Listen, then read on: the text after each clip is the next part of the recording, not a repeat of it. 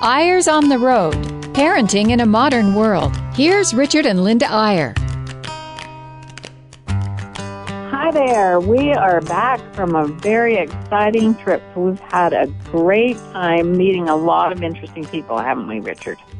We have indeed, and this is the first time we've been separated for about 2 weeks because Linda's down in Salt Lake City and I'm up in Park City, and I kind of miss you, honey, because I have seen nothing but you for the last 2 weeks. Well, I guess I've seen a few other things.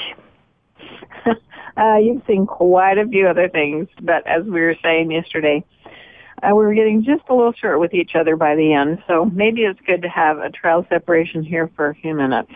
I always think you're so cute when you're on the phone. I wish you were sitting right here beside me, but oh well. Oh, yeah. Anyway, we have had an amazing experience in Latin America, Central America to be exact. We had a 5-country tour in 12 days. We figured that we slept in 8 different beds in 12 days. And visited none of them as good as our own bed, by the way. True, but they were pretty nice beds. We're not complaining. But the people we met were so interesting. The things we did were fascinating, although usually it was just going back and forth to the airport and having really nice buffet breakfast. Well, let me just, we're going to use this trip as a kind of a background for talking a little bit about the challenges of raising children in a poor family when you're really scraping for resources versus the very different but sometimes equally severe challenges of raising children in a very affluent family where there's plenty of money. They present two very different kinds of problems, but we want to use this trip we've been on as a kind of a tableau or a background for that because these Central American countries are really, really interesting. I love to go there. We've been there several times, and we love the fact that while the countries themselves are small and close together, they each have a completely unique culture and environment and economy and so on. Some are doing much better than others right now. As most of you listeners know, Costa Rica and Panama are both very prosperous countries for different reasons. Costa Rica mainly because of tourism, and Panama because of the Panama Canal and all that goes with it. But El Salvador and Honduras and Guatemala having a struggle economically and in many other ways. But nonetheless, wonderful people that we were with, and in some ways, countries are a little like people. Sometimes the rich countries have one kind of problem, and the poor countries have another kind of problem, but they each also have their own charm, and I think sometimes adversity creates very good and very wise and very strong people. So that's just kind of a really quick overview of where we were and what we were doing. But in each case, we were speaking to parents, most of whom were very affluent compared to the average parent within their country. And so we were dealing with a lot of the problems that come with wealth. Am I going to spoil my kids? Are my kids entitled? Are they losing their motivation and their incentive because, they can have everything they want? Now, that's a very, very different problem than talking to people out on the street in those countries, or you could put it in this country, too, in this context, where the problem is, how am I going to feed them? How am I going to be sure that they have shelter? How am I going to be sure that they have a pair of shoes when it's time to go to school? And so, let me just interject we live in. here. What a variety of different problems. It really is interesting because you think, what problem could you have if you had all the money you could possibly want? A lot of these people that we were with had family businesses, 4th and 5th generation family businesses, and they were doing a great job of running them. But by the same token, the first place we went was Guatemala, and we went to a gorgeous home there. The wife, our hostess, was expecting a baby any minute, and she still managed to have a lunch for 60. But part of that was because she had first of all, she had a restaurant and access to a lot of helpers. But on the other hand, they had just actually announced their sale. I guess they went public of their company, and so everyone in Guatemala knew how much money they had, which was a problem. And we realized as we got out of the car, and this was true the last time we were in Guatemala, the doors were very heavy. And we could barely open them and close them, and it's because they drive armored cars. These people who have a lot of wealth and people know who they are and know who their children are, they don't just have drivers. The drivers are bodyguards. And to me, that is a huge trial. Yeah, so actually you're going right where I wanted to take this, Linda, the idea that, here in America, the problems of a family that has some affluence in terms of their parenting and the problems of a poorer family are very, very different. But it's even more extreme in these Latin American countries, and we can maybe use the extreme examples as a way to talk about our own parenting problems, depending on what they are here. But when you get down in these countries, I mean, you've got, on the one hand, extreme poverty. You really do have a lot of parents who don't know where they're going to get the food for their children the next day, and they don't know how they're going to manage to keep a roof over their heads. And you've got kids who, the average education level in Honduras, for example, is the 3rd grade. That's the average of how far kids get in school. So you've got those very, very poor, desperate, absolutely desperation situations for parents who are poor. And then on the other hand, you've got this extreme wealth that's right there next to it, and you'd say, well, yeah, like you said, Linda, how could they have any problems? But you've got kids in these families who are really a problem because they're so entitled. They know they'll inherit the family business. They don't think they have to work. They don't think they have to do anything. And strangely enough, it's a perfect example of the grass being greener. You get some of these very wealthy parents saying, boy, I'm not saying I wish I was poor, but I think parenting would be a little easier if I was poor. And of course, the poor people are saying, wow, it would be so much easier if I had a little money. Now, take those extreme situations, and here in the States, neither one is quite so extreme, and most parents have a little of each. Most parents have some entitlement going on with their kids, but they also have some worries about, can they afford the college education coming up, and can they, and of course some parents are even more poor than that and really are worried about sustaining their children and whatnot.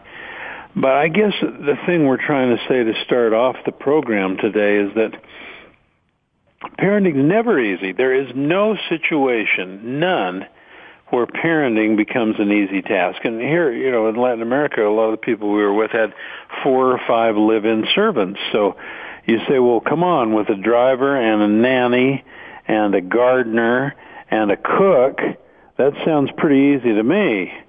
But don't be deceived, because the parenting in some ways is harder because the kids then no longer really have the incentive. And sometimes it's ridiculous to the extreme, Linda. You ought to tell your story about the most entitled child we've ever run across. Well, we did, and we may have mentioned this earlier when we were in Colombia just a short time ago. We were meeting with all the private schools in the Latin area.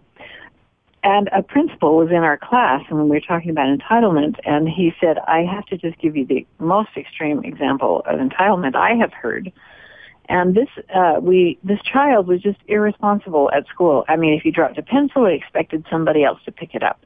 He couldn't do his homework. He just was totally irresponsible. So he said, we called the parents in and explained the situation and said, what can you think of that you can do to improve this child's behavior?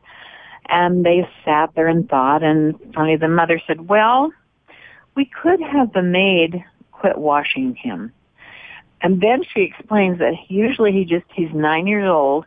He stands in the shower with his arms out, and the maid washes him. And then the dad thoughtfully said, another thing we really could do is just have the maid quit feeding him during our dinner time because he doesn't like to be interrupted. He loves to play games on the computer and he doesn't like to stop. And so she just feeds him his dinner while he plays the computer games. Oh my goodness.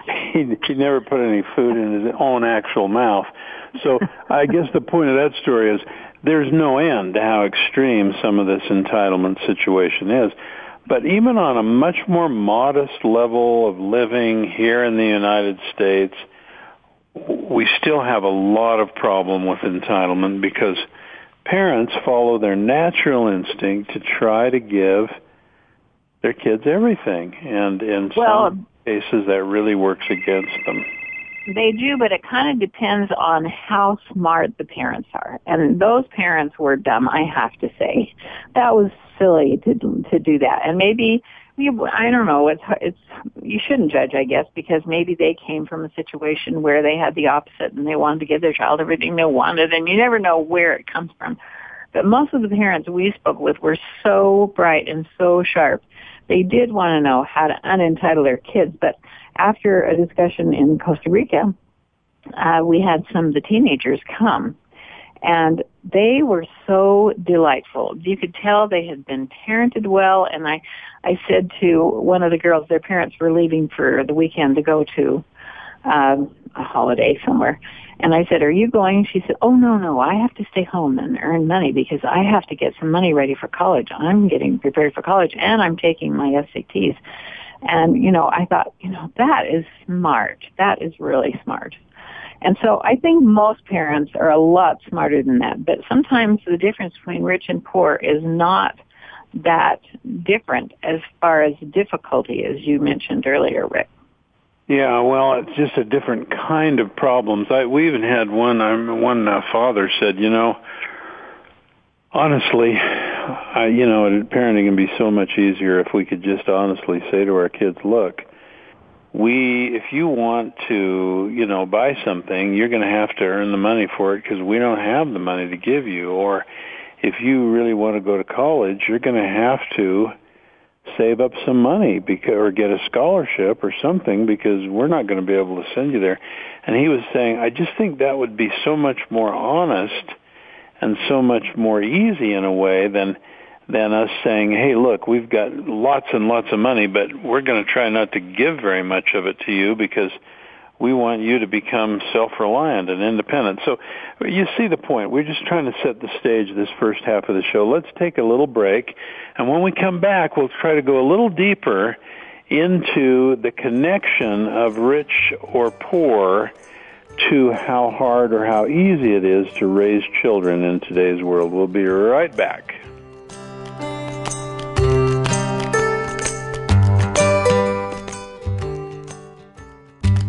Eyre's on the Road, Parenting in a Modern World. Here's Richard and Linda Eyre. Now, Richard, and here we are again for second half. Before you launch into the rich and poor, which I know some of the things you're going to say, I have to say that advertisement during the break reminded me that we also have spoken down at BYU within the last week to some wonderful young couples in the MBA program, as well as several other graduate school programs. And we had so much fun. It was really amazing because those kids are also going to have some financial resources, most of them. And so they were very anxious to know how they should handle their kids, and so that they didn't feel like they were growing up in a society where they could have everything they wanted. Yeah, that was really, and we spoke to the MBA students and the law students and the accounting graduate students at BYU and their spouses, and what makes BYU so unique in many ways is that most of these graduate students are already married, and a high percentage of them have children already. That's not what you would find at most graduate schools in the country, but that makes your point, Linda, that a lot of these parents are really scraping right now economically, obviously, because they're students. They're trying to get through school. They're taking out loans, and it's a lean time for them and their children. But they're happy, and that's how most kids are, and that's how we were when we were in graduate school and had children. And you don't really think of yourself as poor because you look forward to greater earnings power later, and you get along just fine. And again, that's the point, that in some ways, having more resources than you need makes parenting harder than it would be otherwise. I remember we had a group of students back at Harvard when we were graduate students there, and there was one really unique fellow. And while all the rest of us were talking about, well, we hope we make this much money the first year, and we hope after 5 years we'll make this much money, and so on, he said, whoa, he said, I think of it the opposite way. I'm going to put a ceiling on how much money I'll allow myself to earn, because I figure if I get more than that, it'll make my life complicated, it'll make my parenting harder, and it will spoil my kids. That's true. That really made the rest of us stop and think for a minute, and we all have to think about that a little bit. I know. It's true. The thing that I was really so gratified to see, when we went into Honduras was kind of a last-minute leg on our trip. We didn't originally plan to go there, but they just begged us to come because we had one day in between two other appointments. So when we told the people at the event the night before we were going to Honduras, they said, oh my gosh, you don't want to go into Honduras. That is the most dangerous airport in the world. We thought we were going to say city, and they kind of meant that too. They said, don't go outside the hotel. Somebody's going to take your camera. Don't go here or there, and so on. And I think it was really interesting to think of what they think of each other in Latin America too. But yeah, that is fascinating, and you're right. Though we got online. We got online that night, and sure enough, the Tegucigalpa Airport is ranked in the top 10 most dangerous airports in the world. It was number 2 on the list we looked at, only behind the airport in Nepal. And it was actually kind of fun. It's in a mountainous area, and they just don't have very much runway, and they have to come down really steep and land and take off really steep. But we're still alive, so. I think that's where we saw the most stark difference between rich and poor, because our event that night was in the most gorgeous place we've ever seen, right at the top of the hill, one of the most wealthy families in Honduras. But there were maybe 15, 20 couples that were so outstanding. They were such good parents. You could tell they were doing a great job with their kids. They just wanted to tweak it and do better. And then as we went down the hill, we saw the beautiful lights. And then the next day, our driver, who was also a government official, drove us through a festival that they were having. They only have it during the month of February. And she drove us through all of these stalls. It was like a carnival, like we would think of it, a carnival. In fact, there were a few carnival rides and so on, but stall after stall after stall selling things. But what we noticed more than anything was this was certainly the class of people that you could call poor and poverty and so on. But they were all so happy. They were having such a good time. And I'm sure a lot of them were not happy when they go home, when they went home or whatever. But we were struck by the fact that they had smiles on their faces. They were happy. They obviously didn't have all the resources that the people we'd been with the night before, who were also happy, but it was just a totally different feeling. Right. So you may be wondering, well, so what? Why are we talking about economics and parenting and so on? What does it really matter? And here's my conclusion, and you may want to amplify this or add a different slant, Linda, but the bottom line is how much money you have in your family, as it turns out, is not one of the biggest factors in terms of raising your children. I'm going to repeat that. It's not really about the economics. You can find benefits and problems at any economic level you are. That's not the point. The point is, do we teach our children to be responsible? And that can happen on so many different levels. If you're a farmer, you might not have any money at all, but you might be able to teach responsibility because your kids gather the eggs or milk the cow or whatever.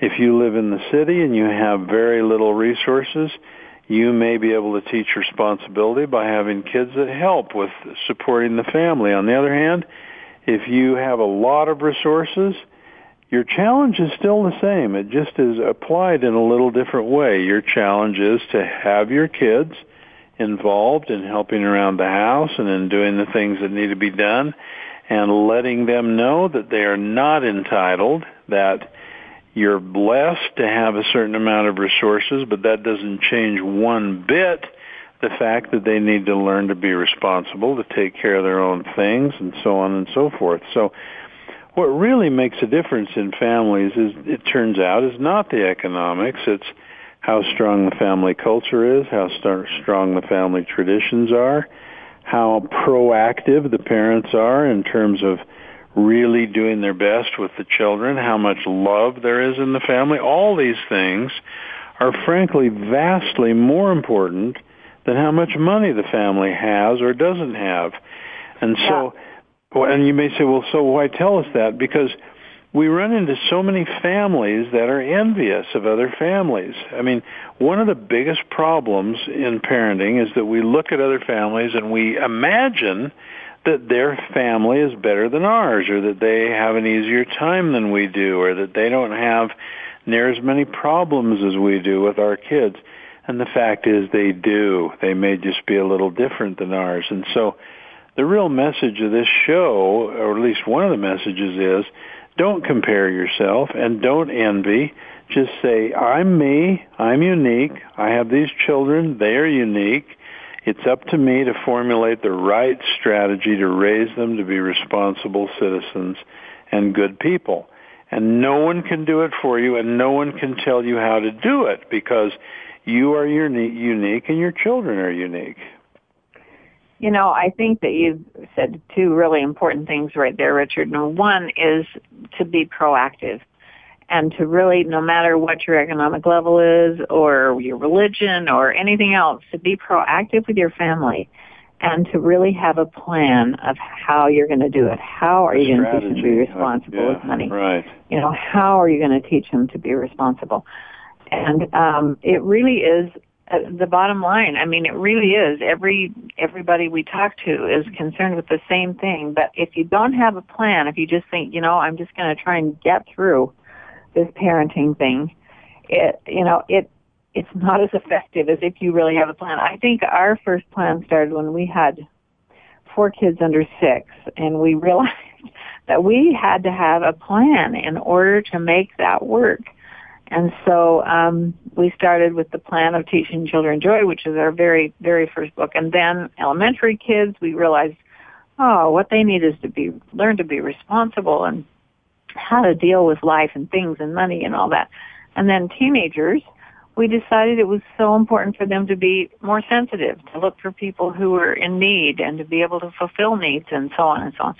So, you know, whatever your plan is, there's so many different ways to teach children what you want them to know. But if you sit down and have a plan, it works so much better. It really does. Now, let us just give you a little... We find out more and more how many listeners there are that try to tune in every week, and we appreciate you serial listeners, or whatever term we might use. But let's give you a little preview. We're headed out in a couple of days to be with 2 of our sons and their wives in New York City. One lives on the Upper East Side, one the Upper West Side in Manhattan. Both of these little families just have one little daughter, and so we're looking forward to that. But from there, we're going on up to Boston, where our daughter, Sadie, and her husband, Jeff, will baptize their little boy, Charlie. Charlie Dean is a special little boy. He's named after my father, and he has the same birthday as my father. So we try to get to the baptisms of each of our children, and I know a lot of you who are listening who are grandparents try to do the same. It's not always possible, but I just wanted to say a quick word on the idea that as families grow up and spread out, and by the way, what a difference. I mean, U.S. families spread out all over the place. Latin American families tend not to. They tend to all live in the same place, and man, oh man, we found ourselves envious in many ways. They have dinner together almost every night, and almost every Sunday they meet with their extended family, sometimes 100 people or more, all getting together for dinner because they all live close together. Now, where that isn't the case with most of us, these events like a blessing or a baptism or a wedding or a confirmation or a bar mitzvah or whatever it might be become fabulous times to get the family together and to renew that extended family love. And we're going to talk a little about that next week, about whatever you are, whether you're a grandparent or a parent or neither, are you doing your part to try to keep the larger family in tune, in touch, aware of each other, praying for each other, doing all the things that large families should do in order to be strong families? Yeah, I just have to close before we sign off saying how impressed we were with the family culture there. They eat dinner together every night, almost every night, at least 5 nights out of 7. They make a point of talking together, and when we said, how many of you have family meetings? He says, well, we have a family meeting almost every night at dinner. We thought, wow, that is great. Just really impressive. So it is. We're out of time. We love you as fellow parents, and we look forward to being on the road again next week, but we also look forward to being with you next week on Eyres on the Road. Bye-bye.